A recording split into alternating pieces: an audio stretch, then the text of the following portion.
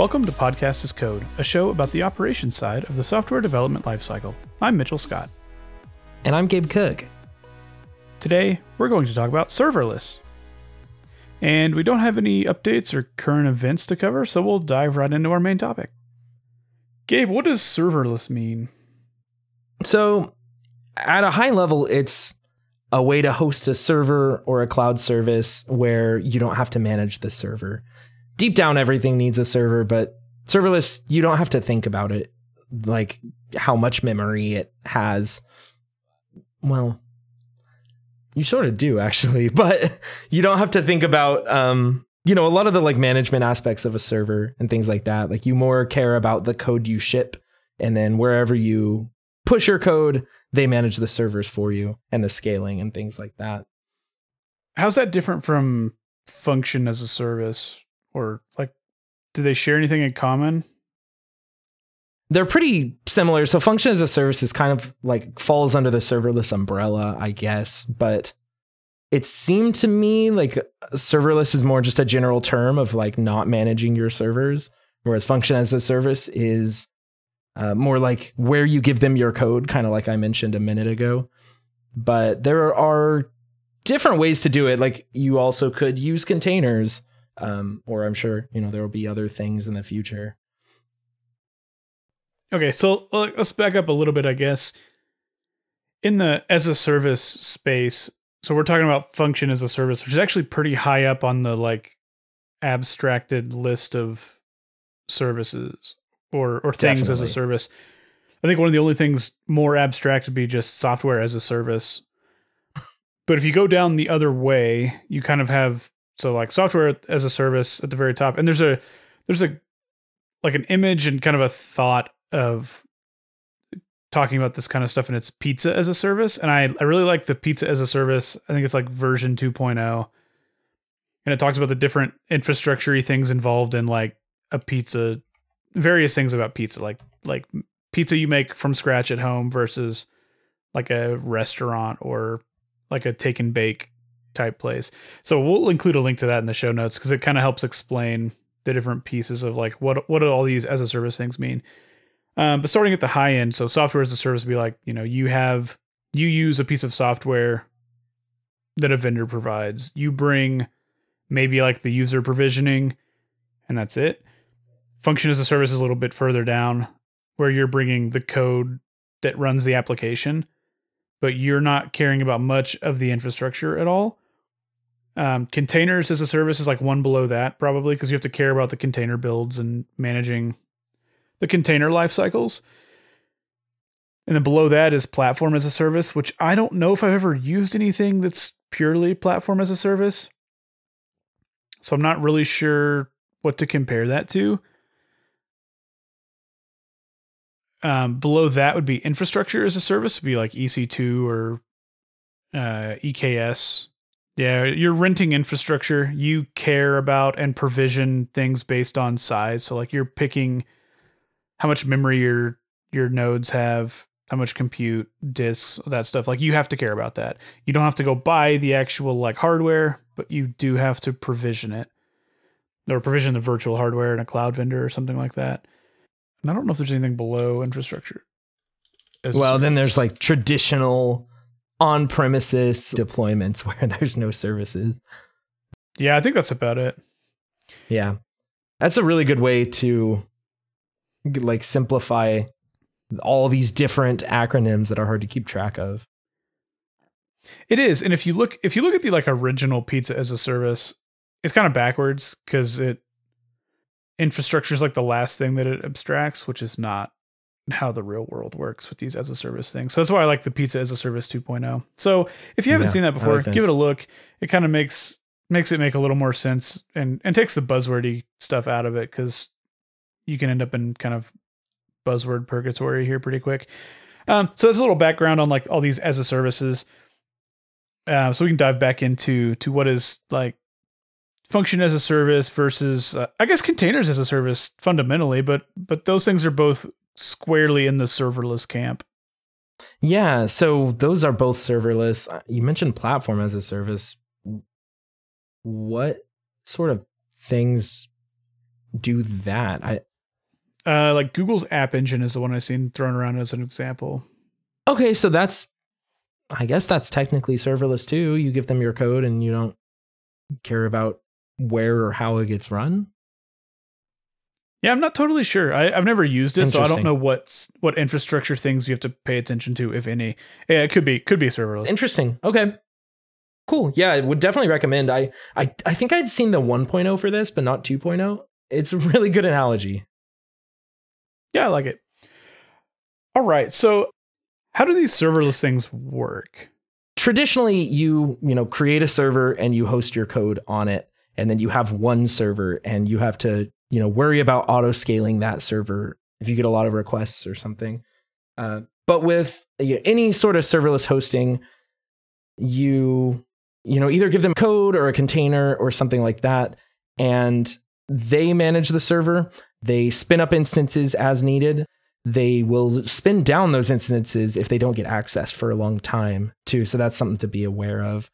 They, won't just have it sitting out there waiting for requests forever, like a traditional server or a Kubernetes cluster or something would. So typically, I probably have the most experience in AWS Lambda. If you don't get a request within like 5 minutes, it'll spin down a worker. And so if you don't get any requests, then it'll scale down to 0 effectively. And so there's nothing there listening for requests. So it's a small downside to be aware of. The first request that comes in after, a long period of silence will have what's called a cold start time, where it has to basically initialize your code. And that typically is pretty fast. I mean, it's less than a second, but it's something to be aware of. It costs a little extra in billing. It takes time if you're loading a website. So cold start times vary depending on platform and how you're hosting it, which we'll talk about here in a minute. Yeah, and you've mentioned requests a few times. How these are started or how these run they're typically request or event driven. So they're not things that run all the time. It's like it'd be like a website or something like an API responding to a web request or a worker that pretty common use cases. You have data that gets thrown into a queue, and then the queue spins up serverless workers, which handle some data and then maybe insert it into a database or, save it to a bucket or something and then spin back down. So yeah, you're right. I should have clarified. A request, it could be an HTTP request. It could be any sort of event or a queued item or something like that. Yeah. And I think most of these platforms will let you trigger on like a cron job. So if you do have something that like runs every hour or every 5 minutes or whatever, you can kind of get that working here too. Yeah, you can. I mean, it's not a bad use case for, maybe a backup service, which grabs your database and dumps it in a bucket or something like that, which you could run on a cron. A lot of times they do have max runtimes. So that's something to be aware of. Yes. I can't remember. I think Lambdas used to be 15 minutes. You may be able to get away with longer now. I can't remember if they've changed that. I think they used to be 1 minute and they've increased it to 15. Oh, maybe 15 is the new one. So not a perfect fit for everything necessarily. So depending on a backup job, if it takes close to 15 minutes, that may not be the best use case. But if it's something fast and schedulable or driven by an event or a web request or anything like that, it's a potentially really good use case here and can be pretty cost effective. We'll talk more about pricing stuff later. Yeah. So basically there are two ways to do this. In a lot of these platforms, at least, you can either just upload your code, usually as a zip file or from a bucket or something like that, or you can use a container. And there's kind of pros and cons to both. So just uploading the code is going to have a little bit less cold start times because they'll have that data already, replicated all over the world. Whereas if you use a container, that's not necessarily true. It's pulling a container from somewhere. So that's nice. You get the faster cold start times. You also don't need to build a container. You don't need to know how to build a container. You just upload your code. With probably the main downside being that usually there's a size limit. In AWS, that's 50 megabytes. So pretty big, but a code base can easily go over that limit. Yeah. And also, I don't know, that uploading a zip workflow is such a stray from the sort of thing my brain likes, honestly. We've talked about GitOps a lot. I like preventing configuration drift and things like that. And just uploading a zip file where you have a cloud IDE editor really doesn't lend itself to preventing any sort of config drift. Yeah, it kind of goes against the, I'm used to containers. So like if a dev has built an application in a container, I know that same container is going to run just fine in production. Whereas if you're dumping zip files full of code around, I'm a lot less confident that that's going to run exactly fine the first time. It seems like there may be some finagling there to get code running in production, like in one of these function as a service platforms, the same way it's running on a developer's laptop, for instance. Yeah, so that's actually, I prefer using containers for these, even with the added cold start times and things, just mainly for that reason. Even though there's some small downsides, you build a container with a specific version of your language, and that's what you're going to get. Whereas if you're, uploading a zip file, usually there's a drop down that's like, which node version do you need? And actually, that's another downside I didn't think of before now. You have to be running one of the languages and one of the versions that they support. And those get deprecated and things like that. I mean, you want to, you want to stay on newer software if possible, but like there are times where you can't necessarily upgrade to node, 18 when AWS says you have to. So the container gives you the freedom to build whatever you need and ship it serverlessly. Yeah, and another thing could be you may have been given a container by a software vendor and you may not have the source code. Like it may not be an open source project. That's true, although I guess you could get binaries though, because those function as a service platforms, you can build and upload binaries if they support the languages, right? Yeah, well, and usually there's some tooling that you need to have within the container. Like there's specific Lambda libraries that you need to install. So I don't think you can necessarily just run anything there. Although I have seen some command line utilities that can let you do that sort of thing.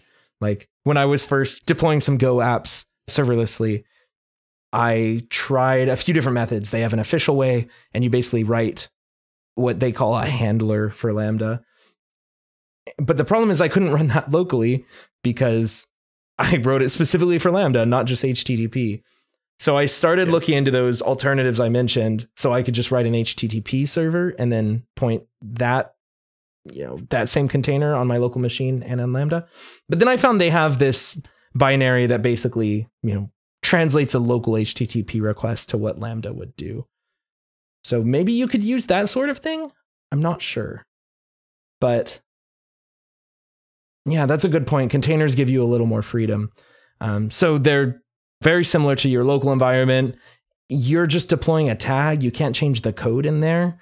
So that kind of prevents code drift and configuration drift.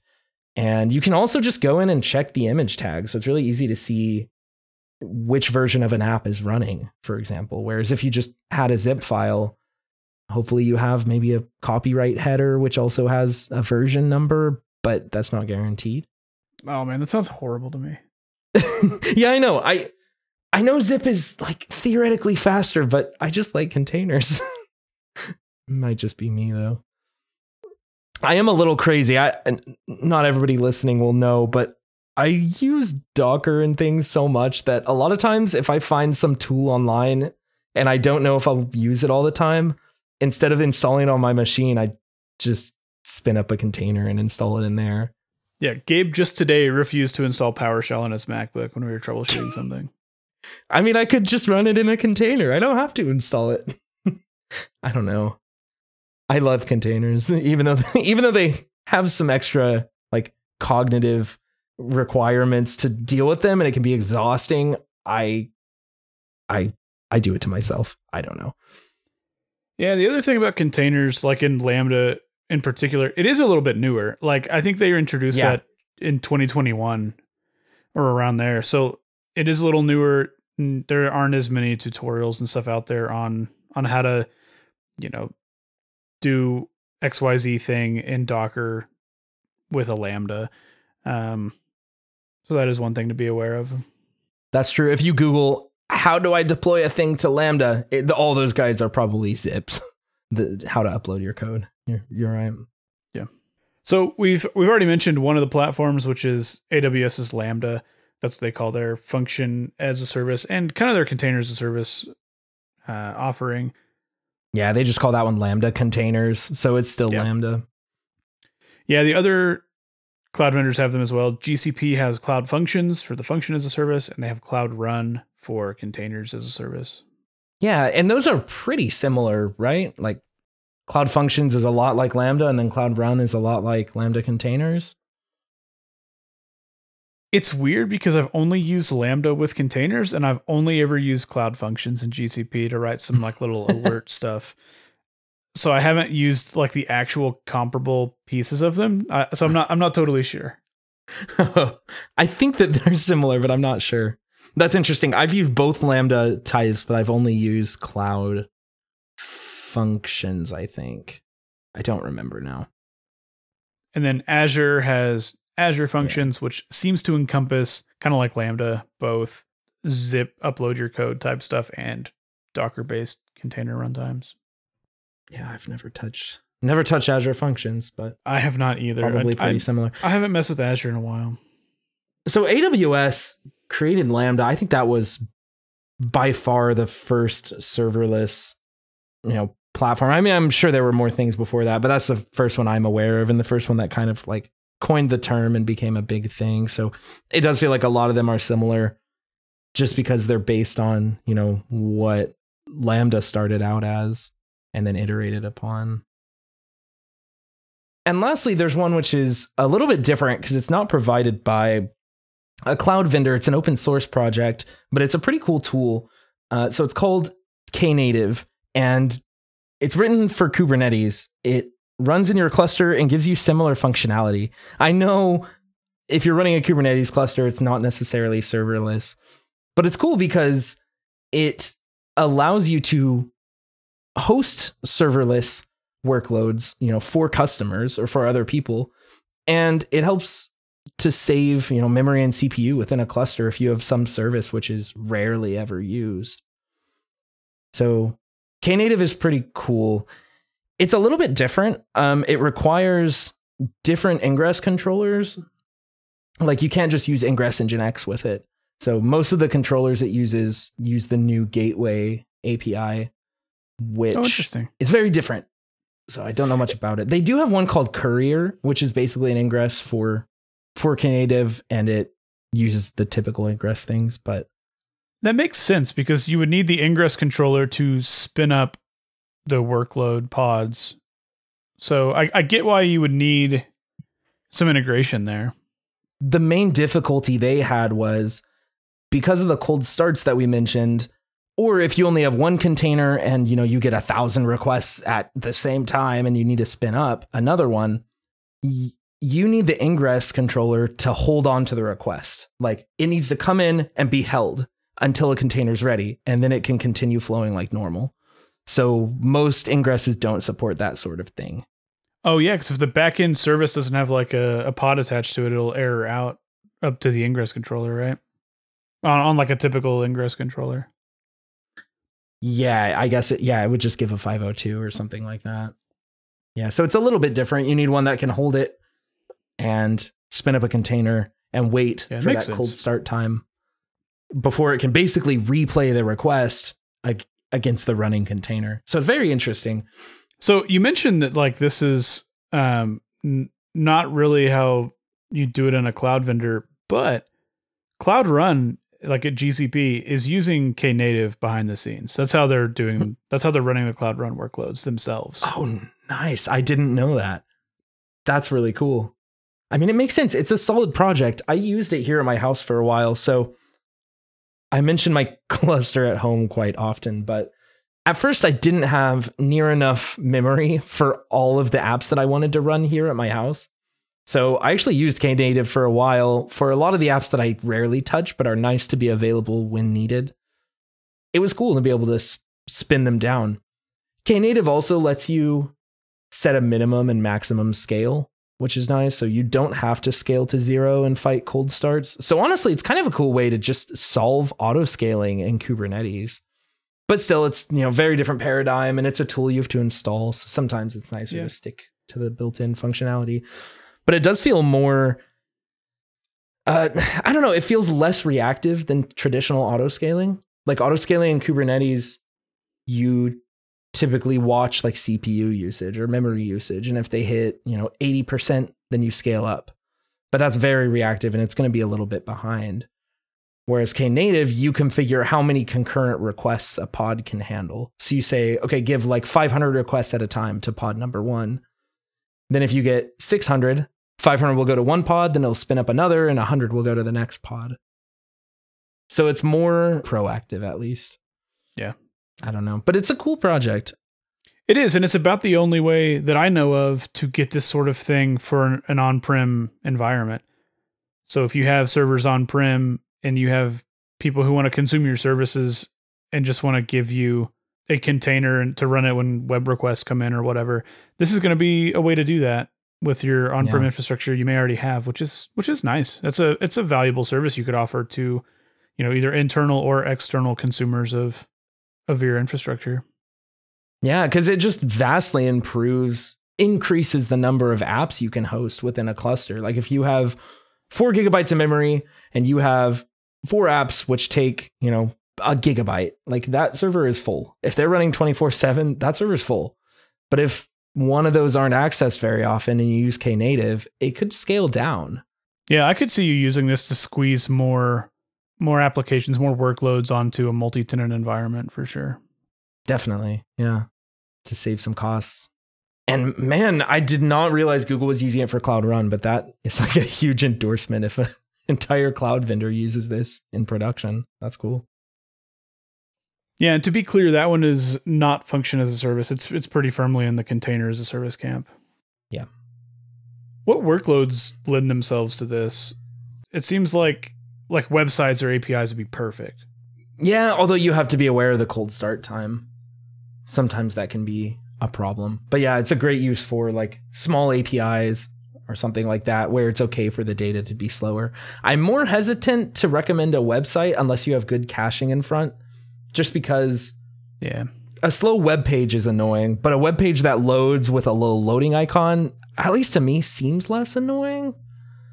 But yeah, I think it's a good fit for, web hosting, worker type things that I mentioned, something that ETLs data or inserts it from a queue.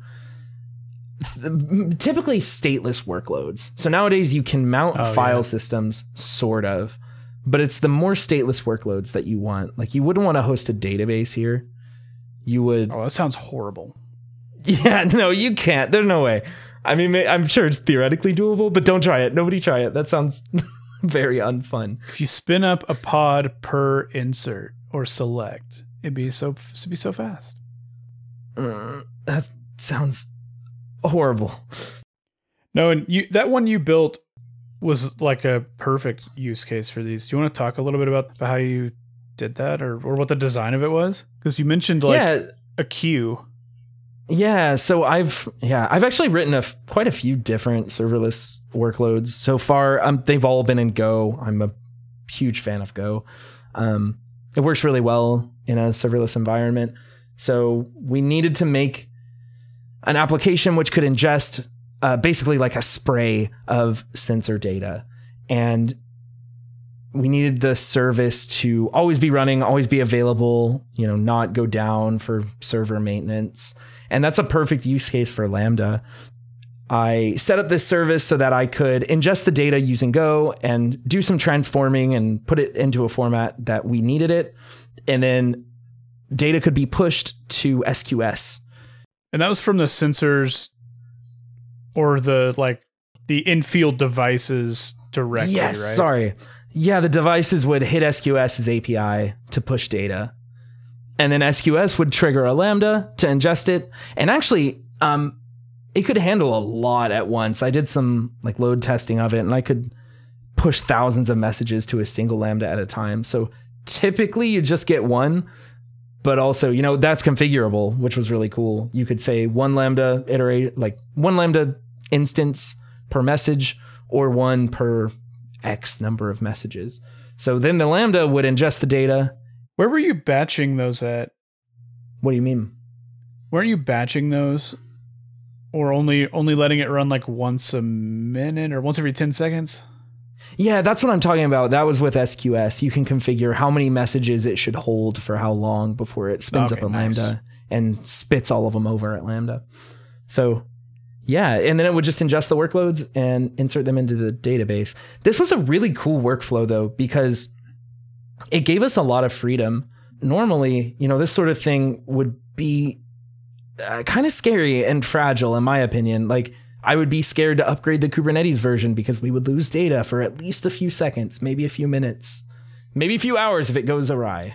Well, and we had another project that did similar sensor ingestion type things, and we didn't use a serverless like workflow for it.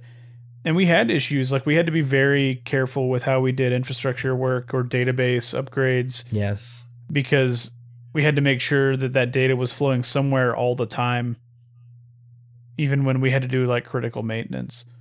Whereas with the serverless workflow with the queuing in SQS, you know, even if the Lambda, like if something breaks, like if we push bad code and it fails to start up or whatever, it's still, that data's still getting queued, and as soon as you fix it, it's going to plow through the queue and you're going to be just fine.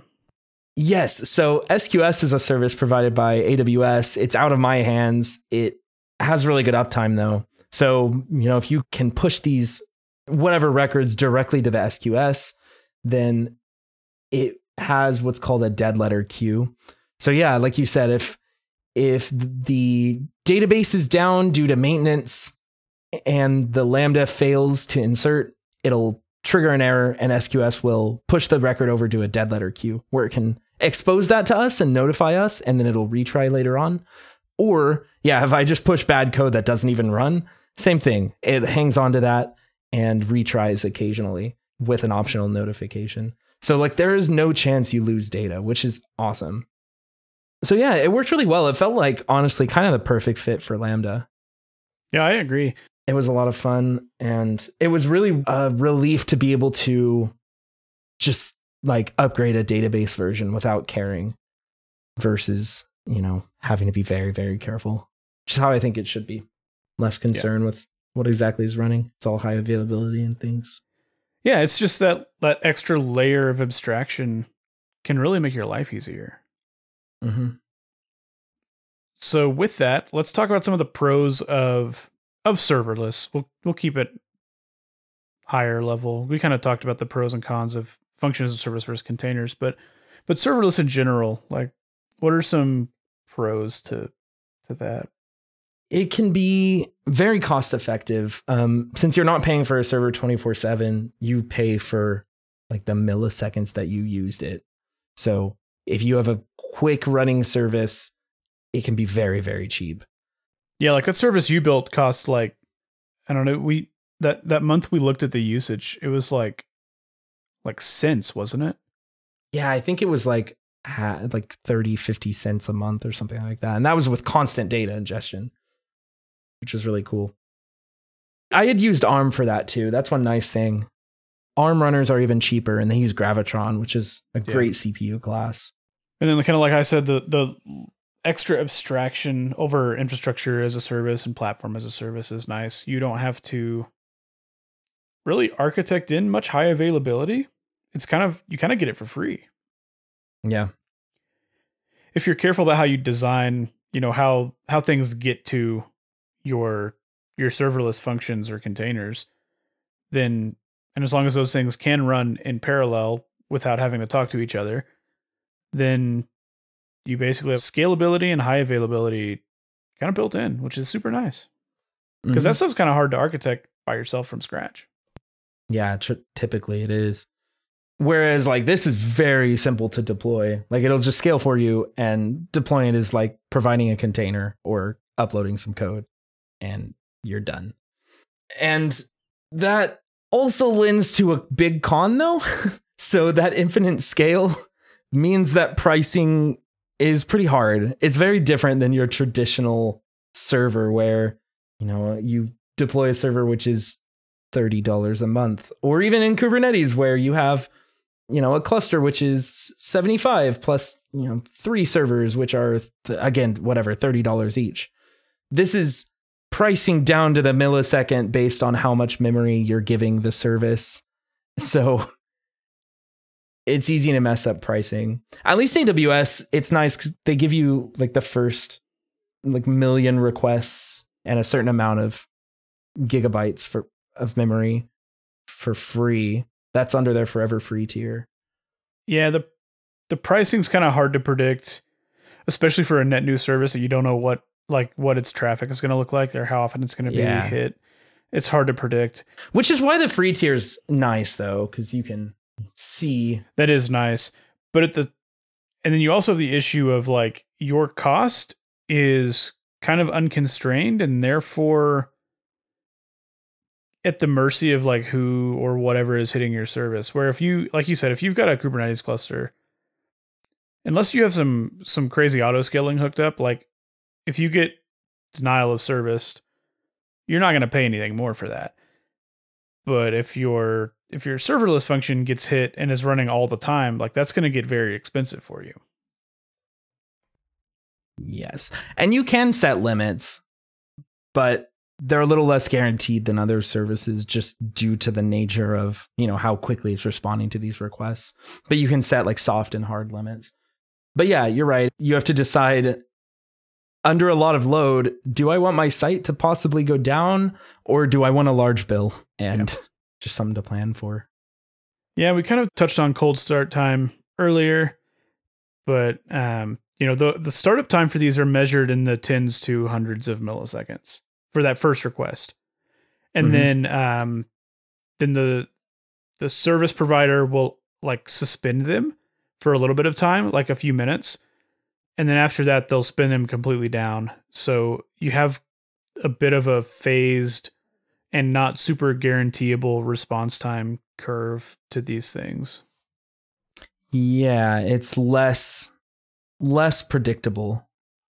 And then there are those time limits. So that has been raised. 15 minutes is, you know, quite a lot of time, but still, if you're doing a huge database backup, or I mentioned earlier, you know, if you try to batch too many messages, it might go over the time limit and then that'll show up as an error.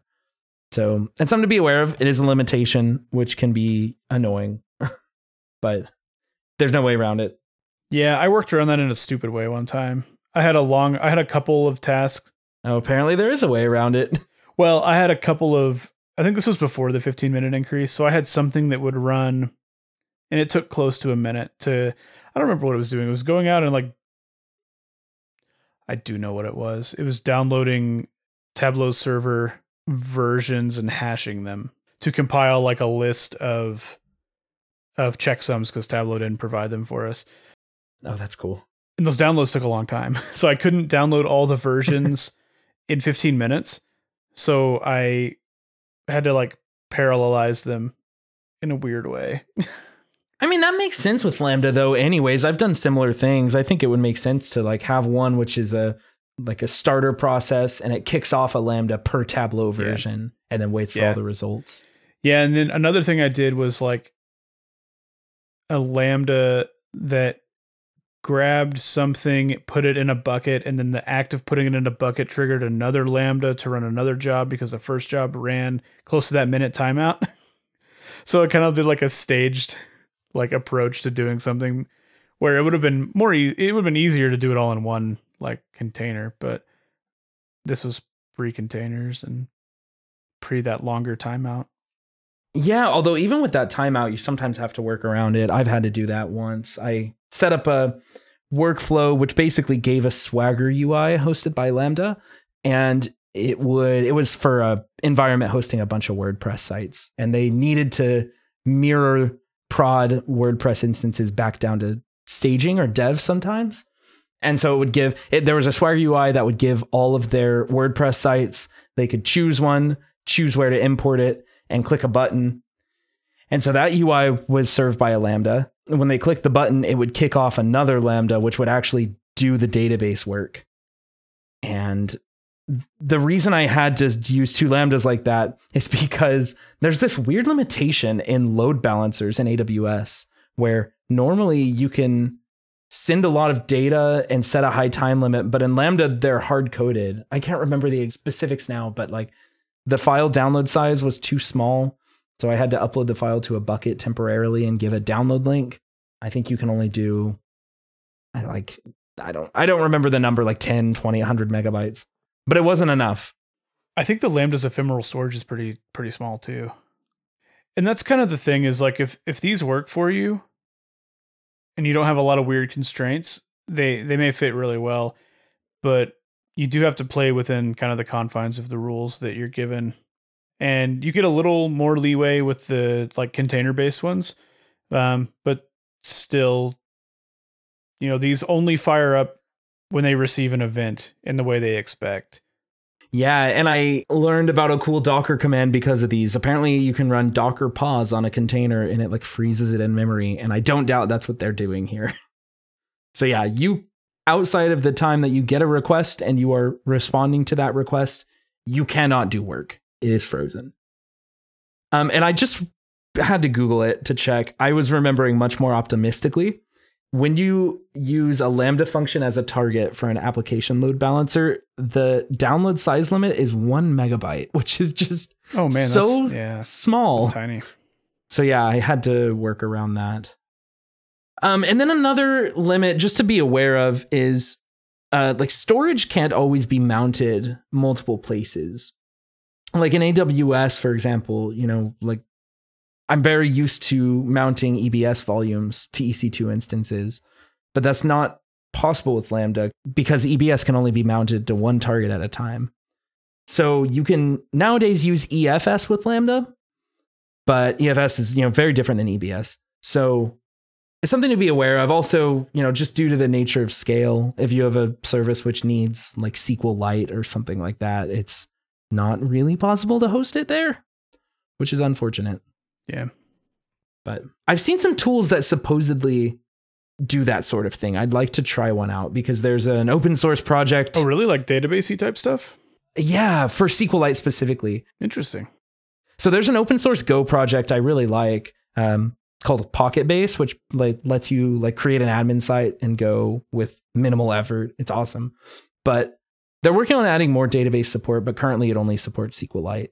So I want to host, my personal portfolio site uses PocketBase, and I want to host that in Lambda, but at the moment I cannot. Yeah, don't use EFS for SQLite because EFS is NFS, and SQLite will behave like it's on the other side of a dial-up line. Yeah, SQLite doesn't like NFS. But yeah, if I end up liking one of those projects, maybe we should talk about it someday. We'll see. Yeah.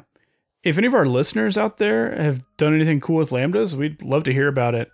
Our website is podcastascode.show. If you have cool Lambda stuff to tell us or have topics you'd like us to cover, send us an email or hit us up in Discord. Our email address is contact@podcastascode.show, and our Discord invite link is in the show notes. Join us in a fortnight for an interview with a tech CEO. See you next time.